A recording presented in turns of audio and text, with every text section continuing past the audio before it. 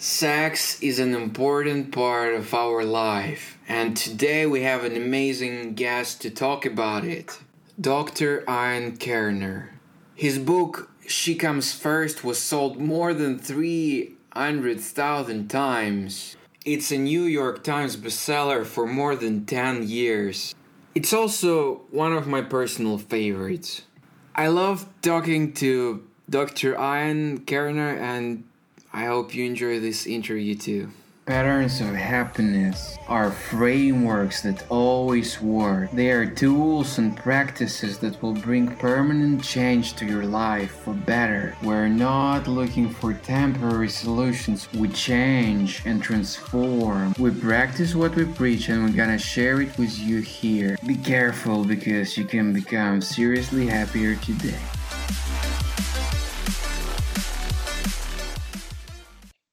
I have so many questions. I've been writing them yesterday, and I hope we'll have enough time for them. And I'm a little bit anxious to be chaotic because I have questions from different areas. Because I was rereading your book yesterday, and I was kind of having different insights. Okay. Regarding man in general, what is the main reason for premature ejaculation? From what we know, premature ejaculation is it's genetic or it's neurochemical, meaning that it's not really a learned behavior or a function of anxiety in the way that some other sexual dysfunctions can be. For example, it's quite common for young men to have psychological erectile disorder and have difficulty gaining and maintaining erections. But if a young man in his 20s or 30s or even older has early ejaculation, more than likely it's been chronic over his lifetime. He has always experienced it. Not to say that there isn't such a thing as psychological premature ejaculation or that anxiety doesn't play a role, and sometimes it certainly can be situational. For example, some men only experience premature ejaculation on the first date or the second date when they're having sex with somebody new. But for most of the men that I work with, including my own issues that I've had over the years with premature ejaculation, it's a chronic issue, meaning that you're born with it. It's probably a function of neurochemistry and the relationship between dopamine and serotonin.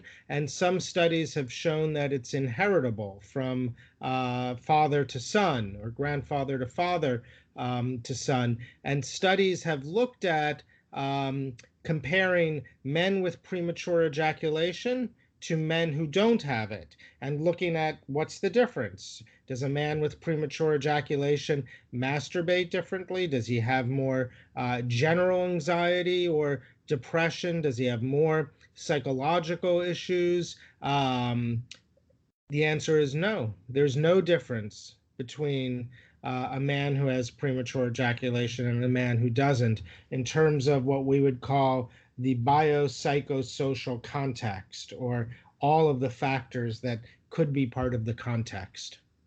Hmm. In your book, one of the things you share is that boys or guys who are used to watching porn, this could be another issue because they're used to actually like acting too fast.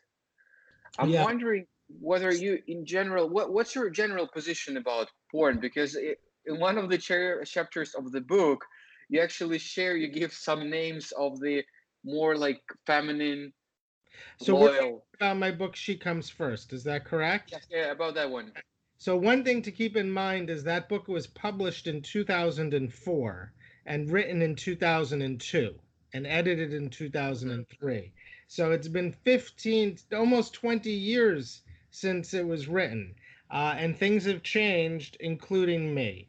So at that time, I was under the assumption that a man's masturbatory pattern, the way in which he masturbated quickly with a lot of friction, often in privacy or secrecy, could lead to creating a pattern of premature ejaculation.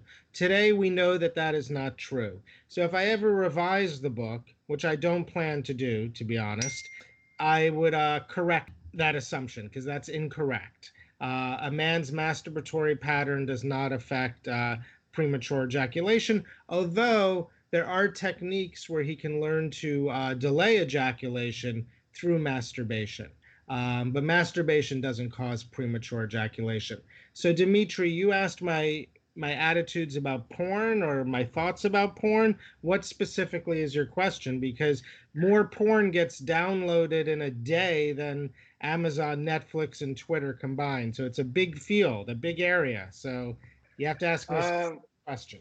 okay, I'll try to be more specific. I'm just curious whether among your clients specifically, you see as it is a problem that basically spoils their attitude and relationship with their wives, for example, and whether it could be a problem. Well, so you have to remember, people come to see me because they have problems, not because life is perfect.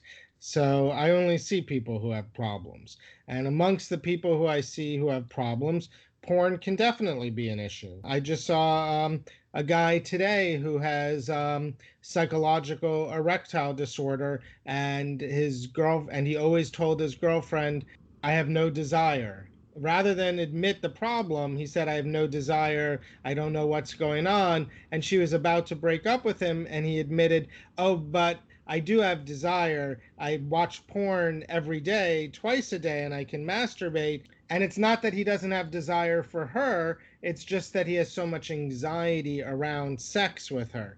So, in that case, porn can be an issue. In my experience, though, for more than 95% of people, porn is not a problem. They can enjoy it, it can be part of their life in the way that they like to masturbate and have orgasms for different reasons, and they can still have sex with their partners. So for most people, it's not an issue. For some people, though, it is an issue. If a man is in a low desire relationship, and part of the reason he has low desire is because he's masturbating frequently and doesn't have energy for his partner, then maybe the porn is a problem. Well, you described this couple in particular, and this guy, I remembered my friend, a good one. Actually, it's a woman, and she has this problem with her husband. And I thought, okay, you just spotted something, and I hope it helps listening to our conversation. Maybe it will give her some idea. She spotted him several times watching porn, but he never accepts it, and he usually tells her that she's just too obsessed with sex. That's his answer. Men have a lot of and women can have a lot of secrets around sex and a lot of shame around sex, and aren't always comfortable talking or know how to talk about sex. So it's easy to make excuses and to sort of create lies around our sexuality. You just said that you're not planning to revise the book, No. but are you gonna write something new? Yeah, I do have a new book that I'm working on. I just sold the book, so I'm just starting to write it. So I don't want to talk about it too much yet because it won't be out for another 2 years. But I am writing a new book, and I'll be very proud of it. And I'm still proud of She Comes First. It's just, when something works and it's successful, like I like to just leave it alone. Although there are a couple of things that maybe need to be updated a little bit. So who knows? I will share from my side. I haven't found it in Russian, but I found people who were actually making a certain little fund to pay the translator to translate the book for themselves. Are you sure it's not published in Russia? I thought it I, was in Russian. I haven't seen it in Russian. I read it in English actually. Yeah, I think I saw I know there's a Polish edition. I thought that there was a Russian edition. I could be wrong. I don't keep track. Yeah, I haven't found it. Yeah, but Okay. I just want to find you that there are hardcore fans that actually just yeah, it's true. And I loved your book because you have so many different little quotes I have never heard of. You make it like a poetry, really. It's fun to read, it's Yeah. easy, and it actually gets here. One of my favorite things that you shared is that the whole thing about the tongue and about cunnilingus Mm-hmm. is that in the past it was considered as secondary, something not really manly. And I would like to share with you that here they consider this thing to be unmanly. Because I could understand why some men might have the assumption that it's unmasculine to go down on a woman. I think it's unmasculine to not give a woman an orgasm and for her to not to experience pleasure. To me, that's not manly. That's cowardly or selfish. Wouldn't it be nice if every woman could have orgasms from intercourse? But it's just not the way the female sexual anatomy is built. But I'm surprised to hear. I mean, I mainly work with Americans, although I do work with many Russians in America and some people from the Ukraine. And yes, it's interesting. I have noticed with some of the Russian men who I have treated that it is if they are with sex workers or escorts, they can Hmm. do a lot of activities. Yeah, yeah, Like yeah. blowjobs and a lot of things, but often with their wives and romantic partners, it's very difficult to see their wives as sexual beings.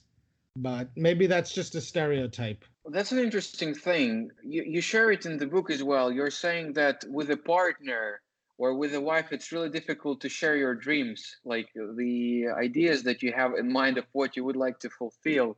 And yes, there are some crazy ones, but for some reason, it really touches something, even in me. I mean, my wife, she practices Tantra and she's a teacher of Tantra. For me, even in our environment that we have for a long time, it was kind of hard to share with her what I feel. For some reason, I don't know, it's like something inherent, something inbuilt. I Hmm. was thinking, what's wrong with me? Why can't I just blurt it out? Why can't I just say what I think or Hmm. feel? So it took me some time to overcome. Yeah, yeah, it's a problem here too, which is that I mean, I don't know in Russia, in America we have sort of two types of marriages. One is called like a traditional marriage, going back in time, where like the man goes to work and the woman's at home, and he's the provider and she's the homemaker, and sex is based on the man being the man and the woman being the woman, and traditional ideas about gender. And then we also have egalitarian marriages, which is the kind of marriage I'm in, and most of my friends and colleagues and patients are in, where it's really a marriage of equals, and both parties work and both parties share in child care and collaboration, and each partner has equal authority and respect. And it's interesting, in traditional marriages, sex often works better because they can jump into the traditional gender roles of being a powerful male or a submissive woman and bossing around. And actually it's counterintuitive, but in traditional marriages based on traditional gender roles, often the sex works better. Not it's a stereo it's I'm being general. In egalitarian relationships, like the relationship I'm in with my wife, is your relationship egalitarian, Dimitri? Yes, I would say so. If your marriage is like mine, I'm very nice to my wife. I'm very respectful. Can you hear me okay, by the way? Because the Yeah, image yeah, froze. yeah. Okay, Yes, yes, so yeah. I'm very nice. I'm very respectful. We talk very civilly to each other. So it can be hard to say, hey, now I want to throw you up against the wall and fuck you really hard. You know, like that's Yeah, I can imagine. I that's a understand you. different language, right? It's a different language that has to do with like, I love this person, I respect this person, but I also want to throw her up against the wall and fuck her.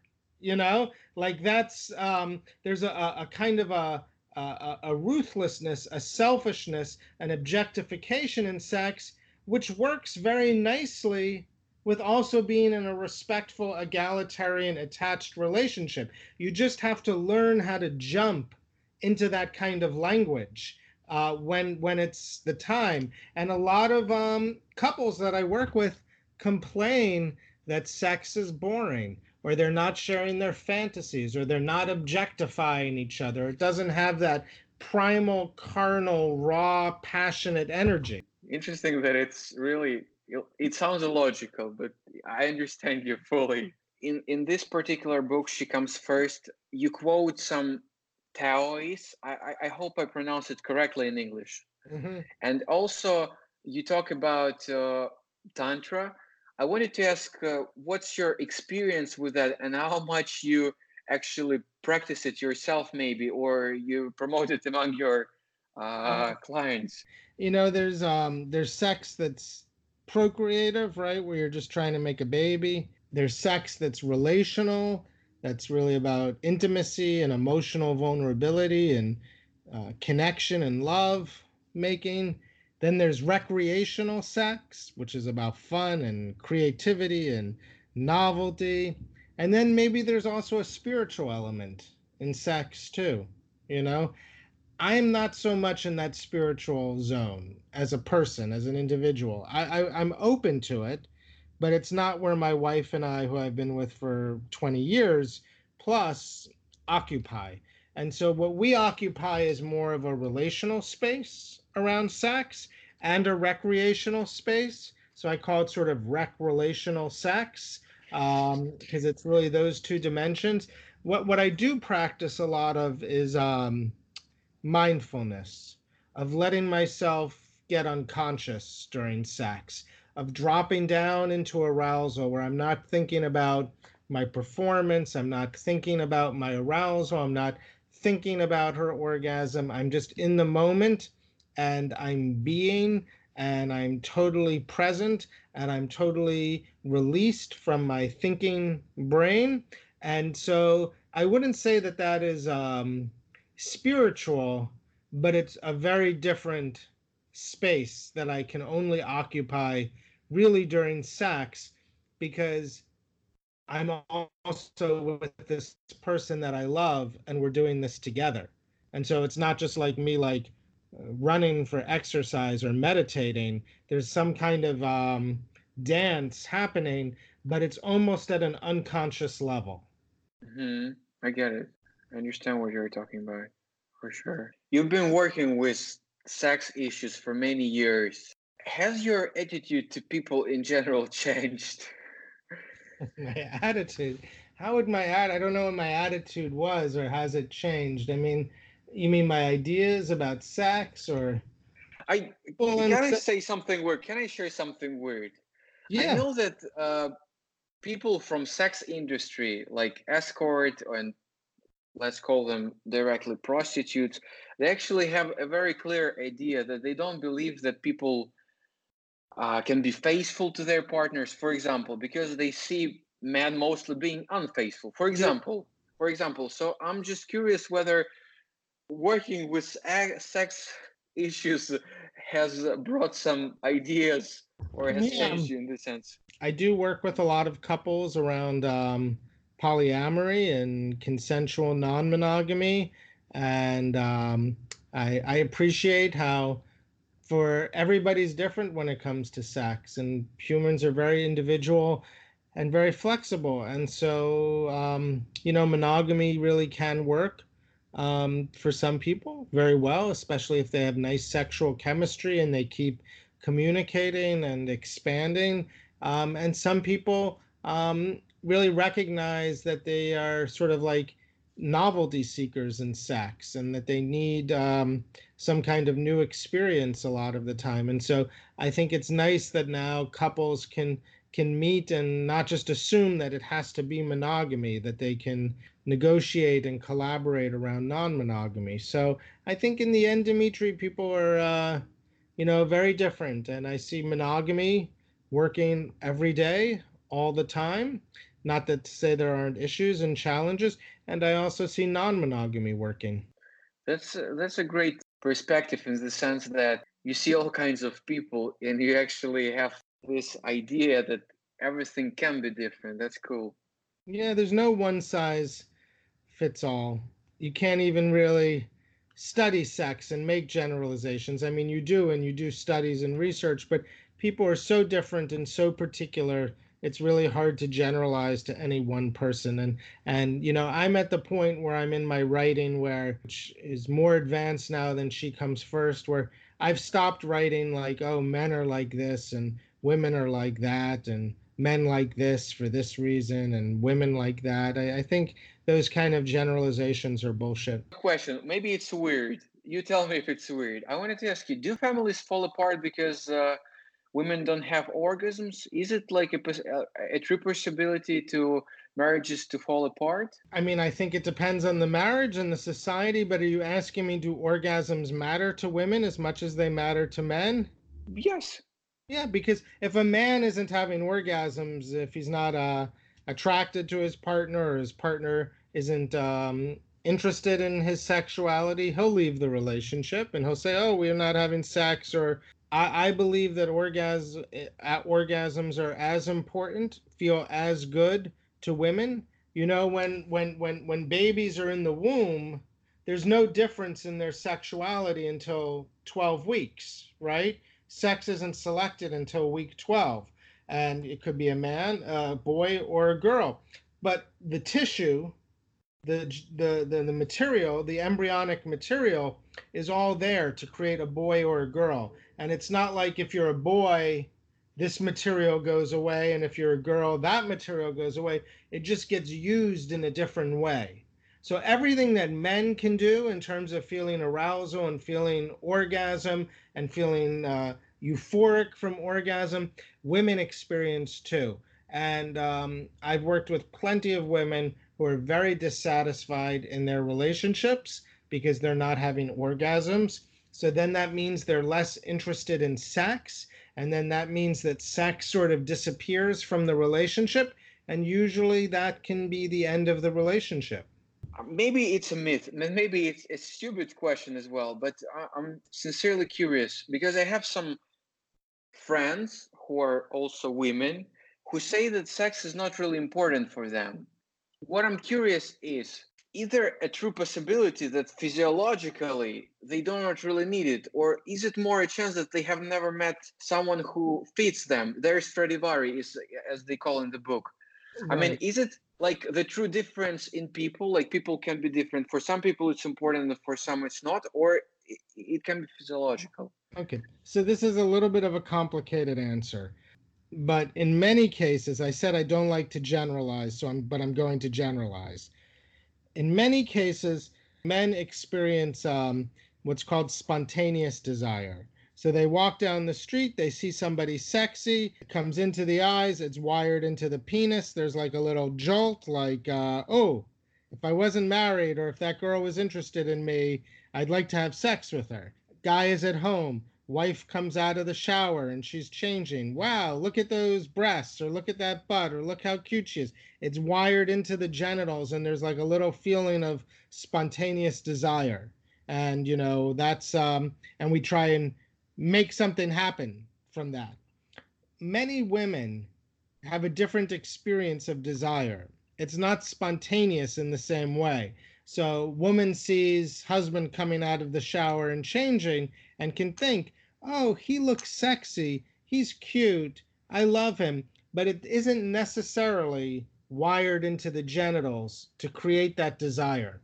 So sometimes for many women, for them to experience sexual desire, it's not going to be spontaneous like that. It's going to be more what we call responsive, meaning like, okay, like now my husband looks cute and sexy. Oh, now he's coming over to kiss me. Oh, I don't mind kissing him. Oh, that kiss feels nice. And oh, let me smell his neck. Oh, that neck smells nice. Oh, the kids are asleep or the kids are at school and everything's nice in the house. Nobody's coming in. Oh, this feels warm. He's giving me a nice hug now. Oh, wow, I'm starting to feel some desire now. Let's get into bed. Yeah, I'd like to have an orgasm. That would be nice. You know, but it's sort of like you arrive at wanting to have sex because there's been this preconditions, these nice things happening that lead up to that desire. But for many women, if those nice things, if they're in a world or a life or a relationship where like those nice things aren't happening over time to cultivate and build the arousal, then you don't get to desire. If you don't get to it, if it's not created, you don't miss it. You don't long for it, right? Like if I don't create something, how can I really miss it? Like if I was never born, I wouldn't know the life that I was missing. So for many women, if the situation to create the desire isn't happening, They're not going to feel the desire, and they're not going to miss it because they're not experiencing it. That's truly a much longer journey for them.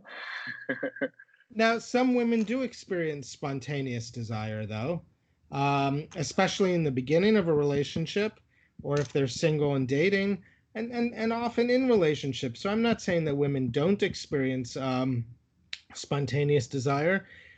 And sometimes women will also be in a relationship and wonder, it's not that I want to have sex so much, but why is my guy not interested in sex? So it makes me interested that he's not interested, and I feel like we're missing something, not even that I necessarily want so much, but just to feel like it's part of the relationship.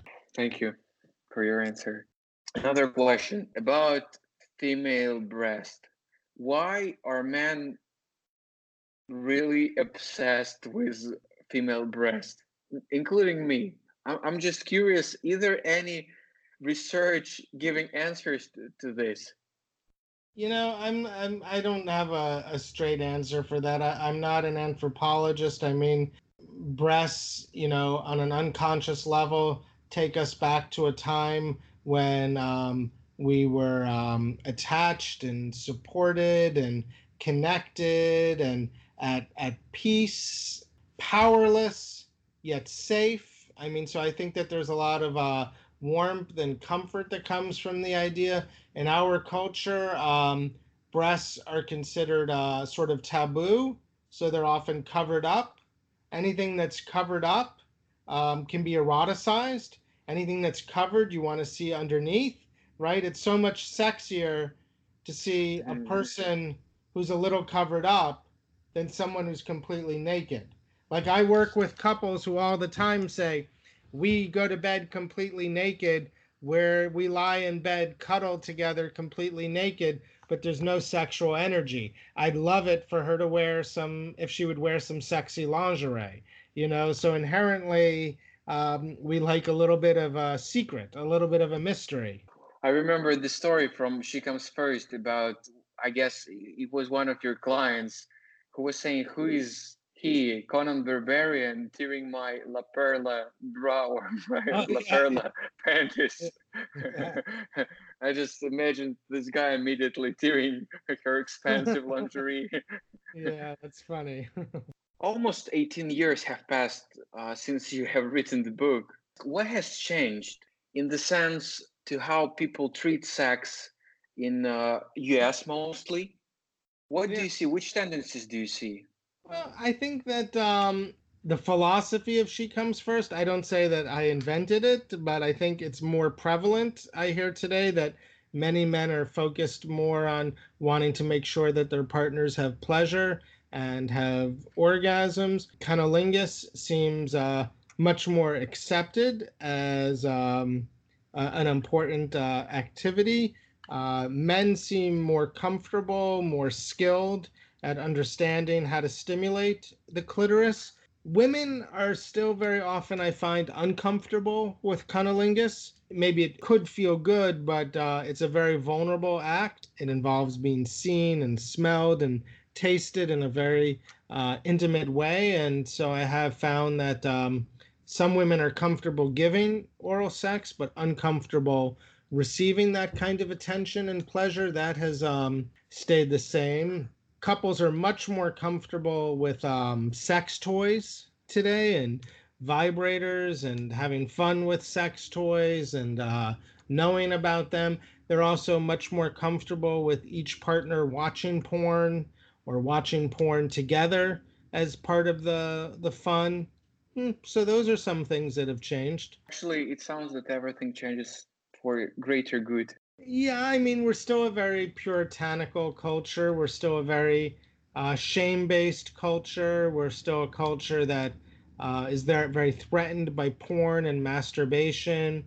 We still talk about sex addiction as though it's heroin or opium, which is sort of ridiculous as far as I'm concerned. So things are getting better, but in some ways they're challenged. Also, people don't have as much time for sex anymore. There's so much content and social media and distractions and work. I mean, that's always been an issue, being too tired for sex. but I think the level of distraction that happens today through technology is different. People have way more distractions today as well. You know, I like when I go away with my wife and I just have a book in a hotel room and no real computer with me, like then we can really get down to basics. But at home there's social media and the internet and Netflix and all of this stuff. What is your attitude, or what is your general idea of how children have to be taught about sex? I have a little daughter. Sometimes she saw me naked and she's just curious in the sense that, yeah, she sees something very different. I'm wondering whether you have any directions for parents and how the whole sexual education have to be presented to them.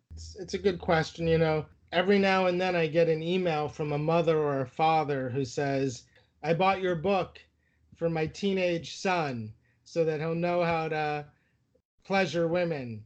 Or a mother will say, oh, I bought this for my daughter because I want her to know what to expect and to be respected. So in this country, at least, sex education only focuses on not having sex, being abstinent, the biology of human reproduction. There's very little focus on pleasure, how to give pleasure, create pleasure, communicate about pleasure. You know, we hear about how, oh, our kids are learning about sex from porn, and that's bad. But we're not trying to teach them in a positive way about sex. So where are they supposed to learn about sex anyway? They have no other choice, you know? So it's not that the porn is a bad education. It's just that there's no good education out there. And I would like more education around porn. I have two sons who are 16 and 13. And I talk to them about how porn sex isn't like real sex and what I think some of the differences are. And we talk in my house openly about friends who are gay or trans. And I would say sex is treated just like every other topic.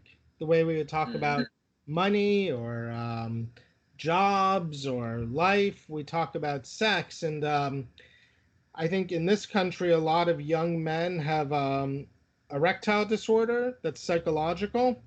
And we love to blame it on porn and say, oh, these guys are watching too much porn and it's changed their brains. But that's not true. I'll tell you exactly why they have ED. It has nothing to do with porn. It has to do with growing up in a world where they were trained and talked to about doing so many things, like here's how to be a good student. Here's how to be a good friend. Here's how to make your bed and do your chores. Nobody ever talked to that kid about how to be sexual. And so then when that kid grows up and he's 17, 18, 19, and he's going to have his first sexual experience, it's like going to a swimming pool, walking up a diving board that's 50 feet, 100 feet, 200 feet high. You've never been on any diving board ever in your life, but all of a sudden you're on a 200-foot diving board. And of course you're going to be nervous. Of course you're going to panic.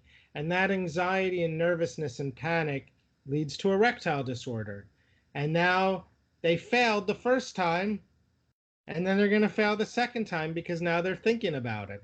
And so it's really the lack of communication, the lack of education. It seems like a lot of pressure also. Yeah. Can you advise some literature, maybe your favorite anthology on sex, maybe something that was published recently that you would advise to read for me personally as well? I like Come As You Are by Emily Nagoski. I like Love Worth Making by Stephen Snyder. Tell Me What You Want by Justin Liemler, which is all about fantasies. I like a book about fantasies called The Erotic Mind by Jack Morin. I like the work of Esther Perel. Mating in Captivity is a very nice book. Helen Fisher's books, Why We Love, is great. Yeah, those are some books that I like. Thank you, thank you. I know that that's not something that you're practicing. That's something we discussed in the beginning, but maybe you read something from those Taoist teachers, Tantra teachers that you could advise. I think I spoke to it, which is to use those practices to be mindful during sex. So mindfulness, you know, either as a way of distracting yourself from anxiety by getting very much in the present moment, or really tuning into your own arousal that's happening in your body and your partners. But I would use those practices, more meditatively as a form of mindfulness. Has this episode been valuable to you? If so, please rate us on iTunes. It helps us invite even more cool guests. We're also always happy to hear from you. You can contact us via Instagram. Our page is Happiness Patterns. DM us or just comment or subscribe, like us, follow us, whatever. Or send us an email, info@happinesspatterns.com. We have already recorded the next 2 episodes. We're gonna talk to Amanda Holmes, who is the CEO of Chet Holmes Foundation. Her story is truly unique. She's like Zorba Buddha. She lives in a community of meditators. She wakes up every morning at 4 o'clock and meditates and does her sadhana. And at the same time, she lives in the world and she manages one of the most successful sales training companies that she inherited from her father, Chet Holmes, who wrote the book The Ultimate Sales Machine and helped Tony Robbins to create business mastery training. And then we also talked to Deva Premal and Mitana, who are the biggest mantra singers, chanters in the world. Oh wow. I love those interviews, really. So you're gonna hear from us soon. We publish every Saturday. Bye bye.